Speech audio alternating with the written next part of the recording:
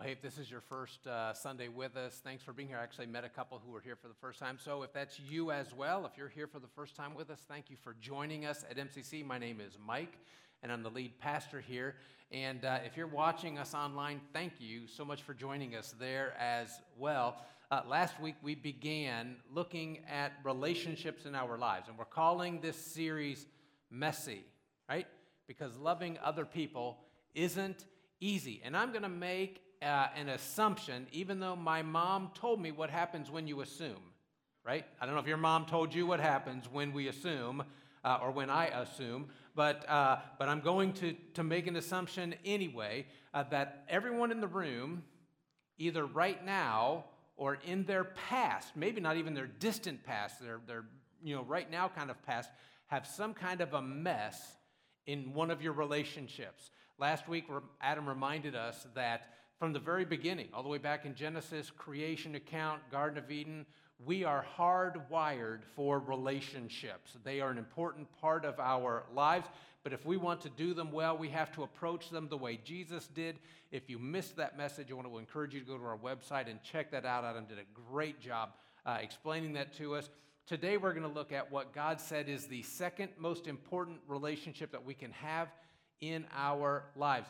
Listen, when I do premarital counseling, in our first session, we talk about God's vision for marriage, for our marriage, and it's that a man and woman will come together, that they will have this unique bond, that there will be this unique intimacy that is not going to be found in any other relationship that they have, this in any other human relationship. It's never simply just get together. God's dream is not that you would procreate and then just coexist for 50 years. From the very beginning, it has always been that two will become one. And there will be this path toward intimacy and connectedness. And it's not just back in Genesis, it's all throughout Scripture. Check out what we read in Ecclesiastes. Enjoy life with your wife whom you love. When the author of Proverbs, right, when we look at what he has to say in Proverbs 5, he says, let your wife be a fountain of blessing for you. Rejoice in the wife of your youth. She is a loving doe, a graceful deer. Let her breasts satisfy you always. Can you believe that's in the Bible, right? Where was I? All right. May you always be captivated, by her love. So God's vision was never just coexist. But check out what Max Lucado said. It's on your notes if you've got those handy. He said, Satan won't suddenly steal your home from you. He'll do something far worse. He'll paint it with a familiar coat of drabness. He'll replace evening gowns with bathrobes and nights on the town with evenings in the recliner and romance with routine. He'll scatter the dust of yesterday over the wedding pictures in the hallway until they become a memory of another couple in another time. And at a minimum, that's boring. And at worst, this is why marriage relationships become messy. So how do we make sure that doesn't happen to us? Or how do we make sure that doesn't happen to us again? And listen, if you are not married, I know these are the kind of messages that you most likely hate. Maybe it's because you want to be married and you just aren't. You haven't been, you aren't, and there's no prospects on the horizon. Or maybe it's because you're divorced and it was not what you weren't the one. You didn't want the divorce. And yet that's where you find yourself today. Or maybe your husband or your wife has passed away. Listen, I have friends. And the loneliness just seems to penetrate their soul like a raw wind on a cold day. Listen, can I encourage you to not tune out? In part because you know people who are married and you can be an encouragement to them as they invest in their spouses. And maybe, and I'm not trying to be sneaky or devious, not that I have anything against being sneaky or devious, all right? But if you listen for God's heart in what he's saying to us today, if your heart is hurting, you just might find some healing for that hurt when you're reminded of what your father, your dad wants for you in your relationships. So we're going to be looking at 1 Peter chapter 3, which, by the way, this is the same text we'll be looking at this Wednesday night in Midweek Connect. If you've not been there yet, you would like to, love to have you. Same text. We'll be approaching it in a different way this Wednesday, but let's take a look at it. Wives, in the same way, and we're just going to stop right there so we can kind of get our bearings on why he says that. In the same way as what? Peter is referring back to the chapter prior to this. So if your Bible is open, just flip back to 1 Peter chapter 2, verse 13. And Peter is talking about how Jesus submitted to God's will. And when we follow him as Christians, we demonstrate a proper attitude in both our relationship to the government, that's what he talked about in verses 13 to 17, and then also in the workplace, verses 18 to 20. And then he goes on to say that the family, in the same way, he's about to drag this idea into our homes, into our family relationship. It's another realm where we need to follow Jesus' example in our relationships, which again is what Adam talked about last week. So 1 Peter 3, let's start all over again. Wives, in the same way, submit yourselves to your own husbands, so that if any of them do not believe the word, they may be won over without words by the behavior of their wives when they see the purity and reverence of your lives. So, you know what can make marriage messy just right off the bat? Peter's not writing to Christian couples. At least not all of them were. Wives, he says, wives, in the same way, be submissive to your own husbands, so that what? If any of them do not believe the word. Peter is addressing an issue that arose as Christianity spread throughout Asia Minor, which is where this letter was sent. And as people became Christians, they didn't always do so as couples, which, by the way, can cause problems, if you didn't know that already, which is why Paul would also write, when he's writing to the church in Corinth, he says, don't be yoked together with unbelievers. In other words, if you're a Christian, don't marry a non-Christian. So, side note, and if you are not yet married, I hope that you will listen up, because this might be your next step in your faith. So if you're not married yet, please hear this. It's on your notes. I want to make sure you get this. You can avoid some messes and lessen other messes in your life moving forward by marrying someone who loves Jesus. Peter is addressing those who are already married. Now, because of their society, if the husband became a Christian, he would automatically bring his wife and family with him into the church. But the attitude in the first century was that no woman would dare make any decisions for herself. And if she decided to follow a religion that was different than her husband's, it would cause all kinds of problems. There may be some here at MCC who are facing problems in your home because of this very issue. Your husband or your wife is not a follower of Jesus, and it creates messes in your home because you are. Peter writes the most effective way for a Christian woman, and I would add for a Christian man, to win their spouse to Christ is by consistently living the gospel in their presence over the long haul. So on your notes, and again, for some, this may be your next step. So if this is something that's not happening, I want to make sure that you know this is your next step. My marriage is less messy when I live my faith. I want to make sure you get that. When you live your faith. Notice what Peter doesn't say. He doesn't say that your husband will be won over by your preaching. He doesn't say that your husband or wife will be won over by your arguing. Proverbs 25 reminds us, a word aptly spoken is like apples of gold on settings of silver. Well-placed, well-chosen, well-timed words help. That's not what Peter's talking about. The woman that Peter is talking about would perhaps sound a little bit more like Proverbs 19. A quarrelsome wife is like the constant dripping of a leaky roof. Again, I can't believe that's in the Bible. Peter is giving practical advice, and here it is. No one has ever been nagged into the kingdom of God.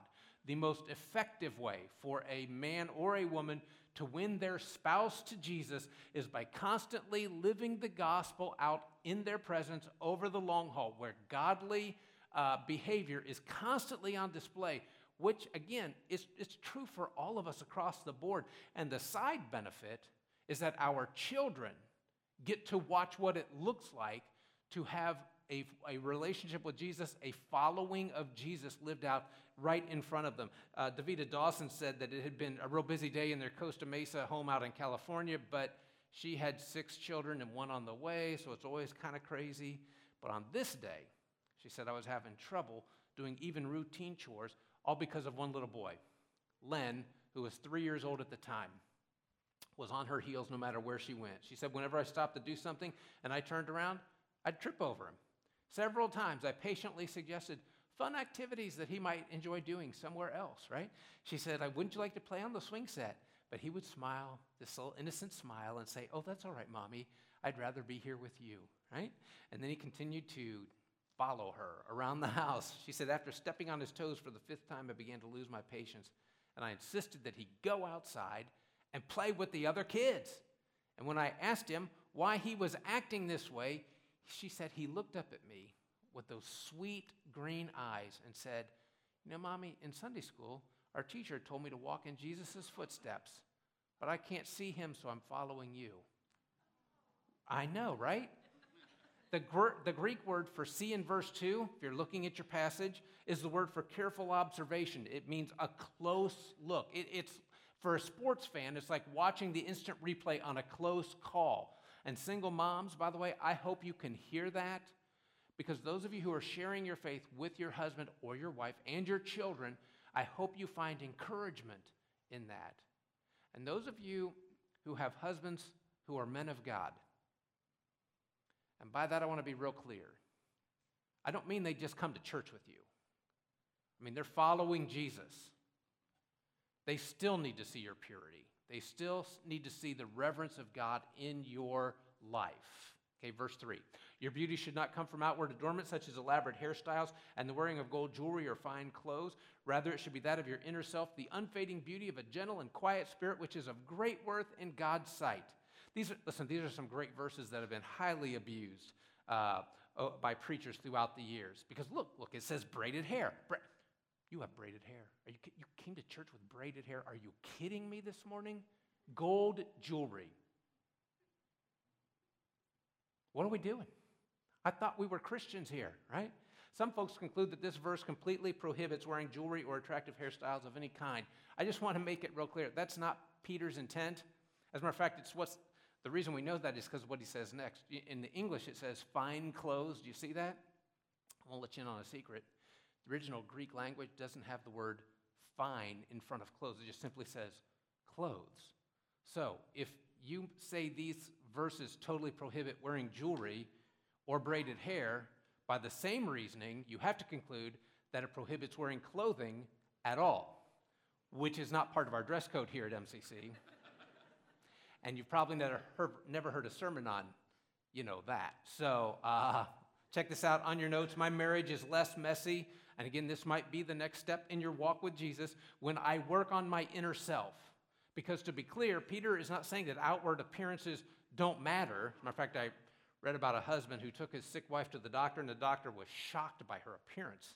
And he said, I don't like the looks of your wife. And he said, well, I don't either, Doc, but she's great with the kids. Listen, I know, I can't believe that's in the Bible either. Peter's point, right? I need a bigger pulpit, something to hide behind. Peter's point isn't that outward adornment is wrong. It's that it's not enough. The question is, do we spend as much time working on the inside as we do on the outside? There's nothing wrong with looking your best, but an attractive body without a healthy spirit is like a dessert that's all icing, but there's no cake. Look at what Paul writes to Timothy, 1 Timothy chapter 2. He says, I also want the women to dress modestly with decency and propriety, adorning themselves, not with elaborate hairstyles or gold or pearls or expensive clothes, but with good deeds, appropriate for women who profess to worship God. Peter says, your inner self. Literally, the words mean the hidden person of the heart. He's asking us to work on the hidden person of our heart. Gentle means not insistent on your own rights, not pushy, not demanding, not selfishly assertive. Actually, it's the same word that Jesus uses in the Beatitudes when he says, blessed are the meek. Quiet is used to describe the way all of us are called to live, that we should strive to lead peaceful and quiet lives. The truly beautiful woman knows how to control herself calmly. Katie Barnes said there was a couple that she would never forget. She was a hospital admitting clerk, and the husband was a heart attack victim, and he was brought in through the ER, of course, and was immediately whisked away to the back. And hours later, his wife was allowed to see him, and when she walked in, he was hooked up to every machine she could imagine. Wires were everywhere. Noises were going all over the place, blips and hisses and beeps. She said, I tiptoed over to his bed and bending over him, I whispered in his ear, George, I'm here. And then I kissed him on the cheek. She said, suddenly there was this blippity blip blip on the machine. And later she would say, he was okay, but after 47 years of marriage, it's just nice to know that I can still make his heart skip a beat when I kiss him, you know. After 47 years of marriage, do you know what makes your spouse's heart skip a beat? And it's not that your outward appearance isn't important, but homes are not built merely on outward appearance, but it is on the hidden person of your heart, the unfading beauty of a gentle and quiet spirit, which is of great worth in God's sight. Again, not just for women. Men, that's us too. Verse 5, for this is the way the holy women of the past who put their hope in God used to adorn themselves. They submitted themselves to their own husbands, like Sarah, who obeyed Abraham and called him her Lord. You are her daughters if you do what is right and do not give way to fear. Listen, it's interesting. It's the first thing that Peter mentions, and it's the last thing that he mentions, and then he weaves this thread all the way through everything he says in there as well. So here you are. It's on your notes. My marriage is less messy. And again, if this is something you're not experiencing, you're not doing, this is your next step in your walk with Jesus. It's less messy when I work on my attitude, right? The attitude that makes your way into your actions is submission. And I know, that word it leaves a bad taste in some mouths because there have been so many who have abused these passages to justify chauvinism and the mistreatment of women. And it can sour your attitude. I mean, I received an email one time that said, hey, if they can put a man on the moon, they should be able to put all of them up there, right? I mean, I received that. Listen, the root meaning of the Greek word to submit means to arrange oneself under. So ladies, he's not telling you that you are to be inferior to your husbands. Nowhere does Scripture say that you should be a doormat for your husband to wipe his feet on or to walk all over. And I'll point out one more word in verse 6. Like Sarah obeyed Abraham. That word obeyed literally means to pay close attention to someone. It's the idea of attending to someone's needs. Peter is saying marriage is less messy if I have this attitude toward my husband that Jesus has towards his Father in heaven, which allowed him, by the way, to die for you and me. Roderick McFarlane wrote on her golden anniversary, my grandmother revealed the secret of her long and happy marriage. She said, on our wedding day, I decided to choose 10 of my husband's faults, which for the sake of our marriage, I would overlook. And one of the guests at the party said, really, what were some of the faults of your husband that were on that list? And she said, to tell you the truth, I never did get around to listing them, but whenever my husband did something that would make me mad, I would say, lucky for him, that's one of the 10. And I just want to say, that's the attitude. There's something about that. Again, this goes both ways. Husbands to wives, wives to husbands. Now, the next is addressed to husbands, but like the others, it applies to all of us. Verse 7, husbands in the same way. Again, let me just say, it's pointing back to chapter 2, verse 13, following Jesus' example. In the same way, be considerate as you live with your wives and treat them with respect as the weaker partner and as heirs with you of the gracious gift of life, so that nothing will hinder your prayers. The New American Standard Version says, live with them in an understanding way. The Greek literally says, you husbands too must know how to live with a woman. So, you want your marriage relationship to be a little less messy? And this may be it. If you're not doing this is your next step in your walk with Jesus. It's less messy when I know my spouse, when I know my wife, when I know my husband. What God is saying is that marriage is one long process of education. The success of dwelling, guys, the success of dwelling with our wives will be in direct proportion to how well we know her. We cannot just drift along. Life doesn't just happen to us. We have to be attentive. We have to be thoughtful. We have to spend time thinking about our wife's unique personality, her spiritual gifts, her needs. And I'm not sure if all, or even most, husbands or wives do that. Let me say that another way. I'm curious how many of us in the room this morning who are followers of Jesus pay that kind of attention to our spouse. Knowing your wife includes those things that others don't and will never know about her, because she has revealed them only to you. The things that frighten her in this life, the things that she cares deeply about, her disappointments as well as her expectations, her scars and her secrets and her thoughts and her dreams. That's what it means to know your wife. And ladies, that's what it means to know your husband, because we won't show them to other people as well.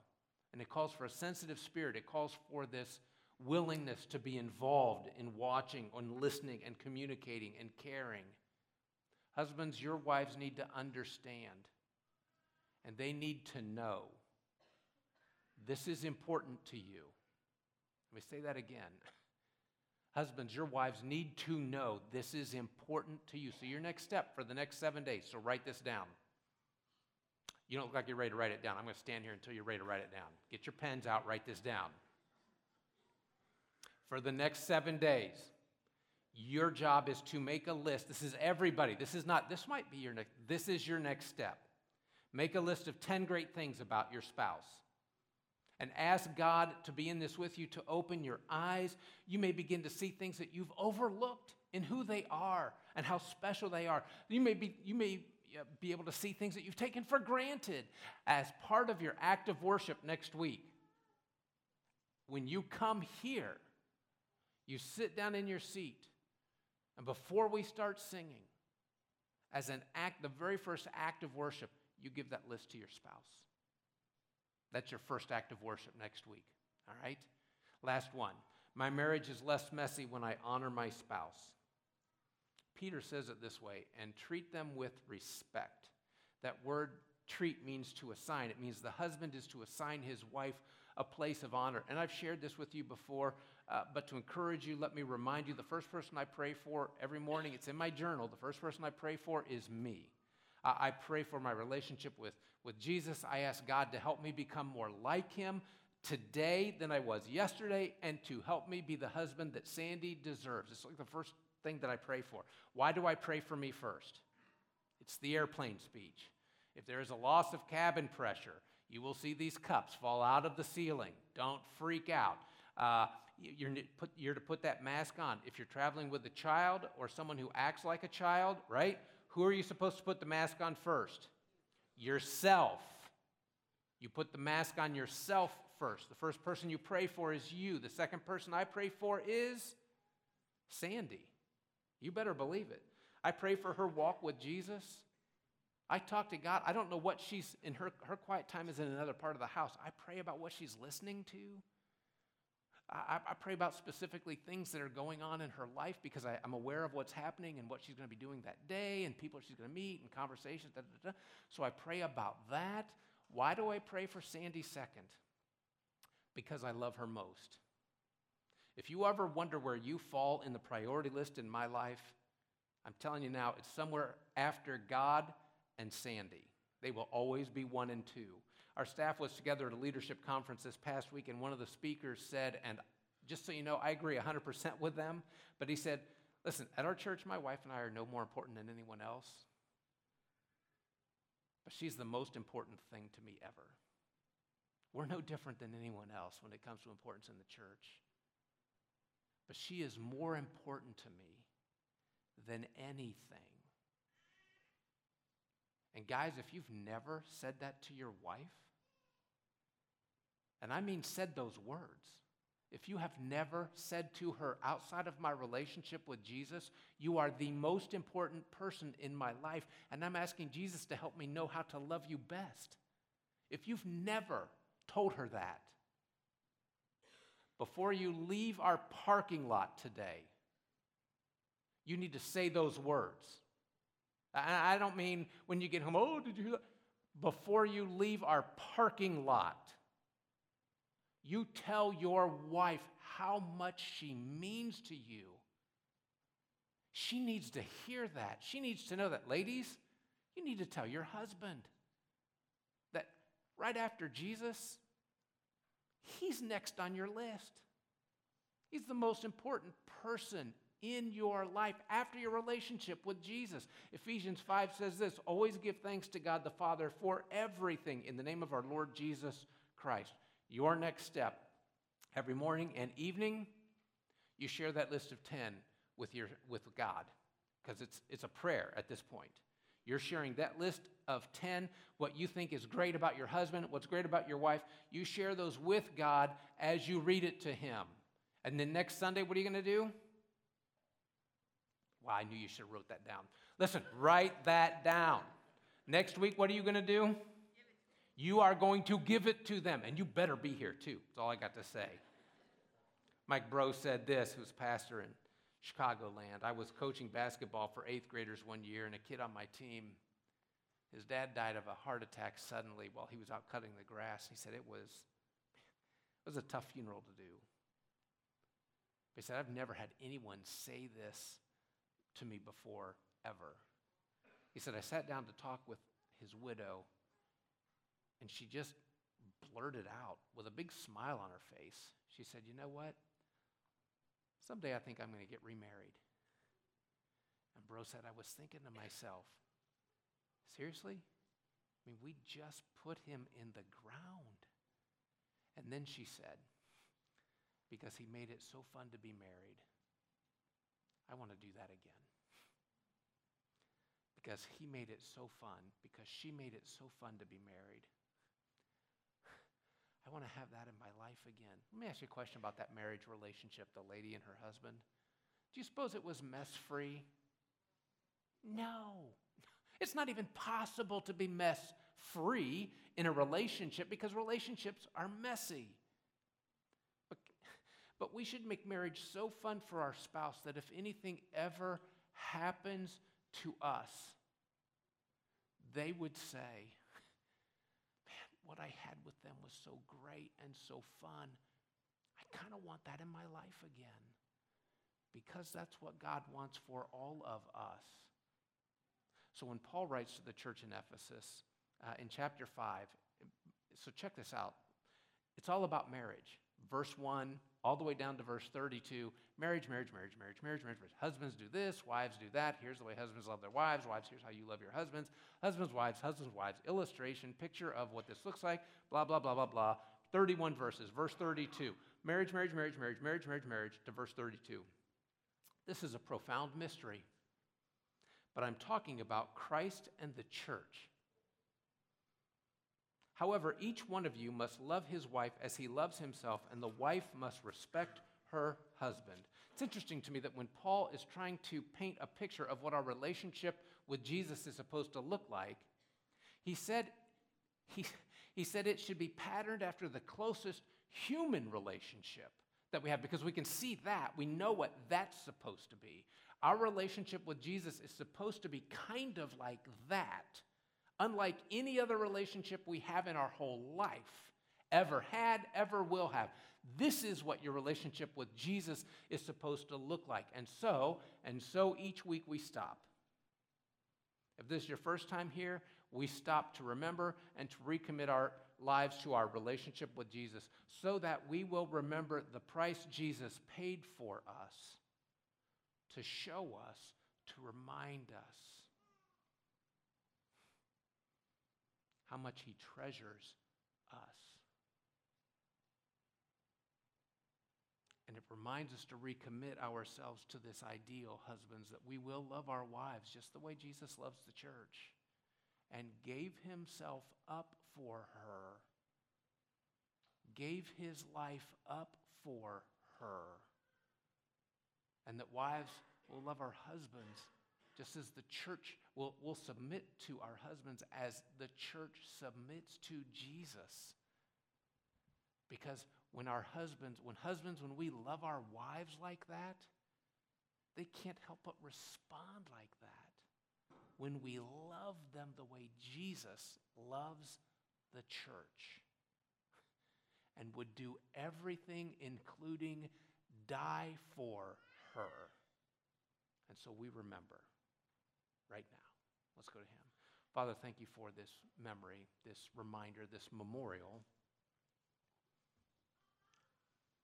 And Father, our desire today is, as we hold this bread that reminds us Jesus, of your body that was broken on the cross, and this cup that holds juice that reminds us of your blood that you willingly shed for our behalf, for our sins, not because, Jesus, you did anything wrong. You didn't do anything wrong, but for our sins. You love us so much that you would allow yourself to be brutally murdered for us. And so we come to remember that so that we know how much you value us.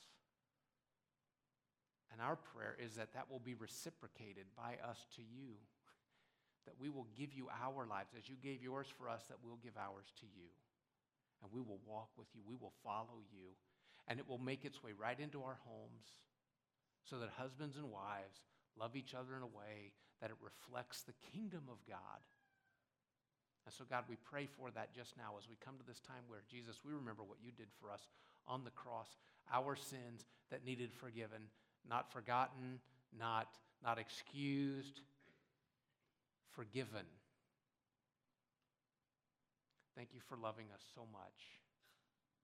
May the way you have shown love to us be the way we show love to each other as we remember now.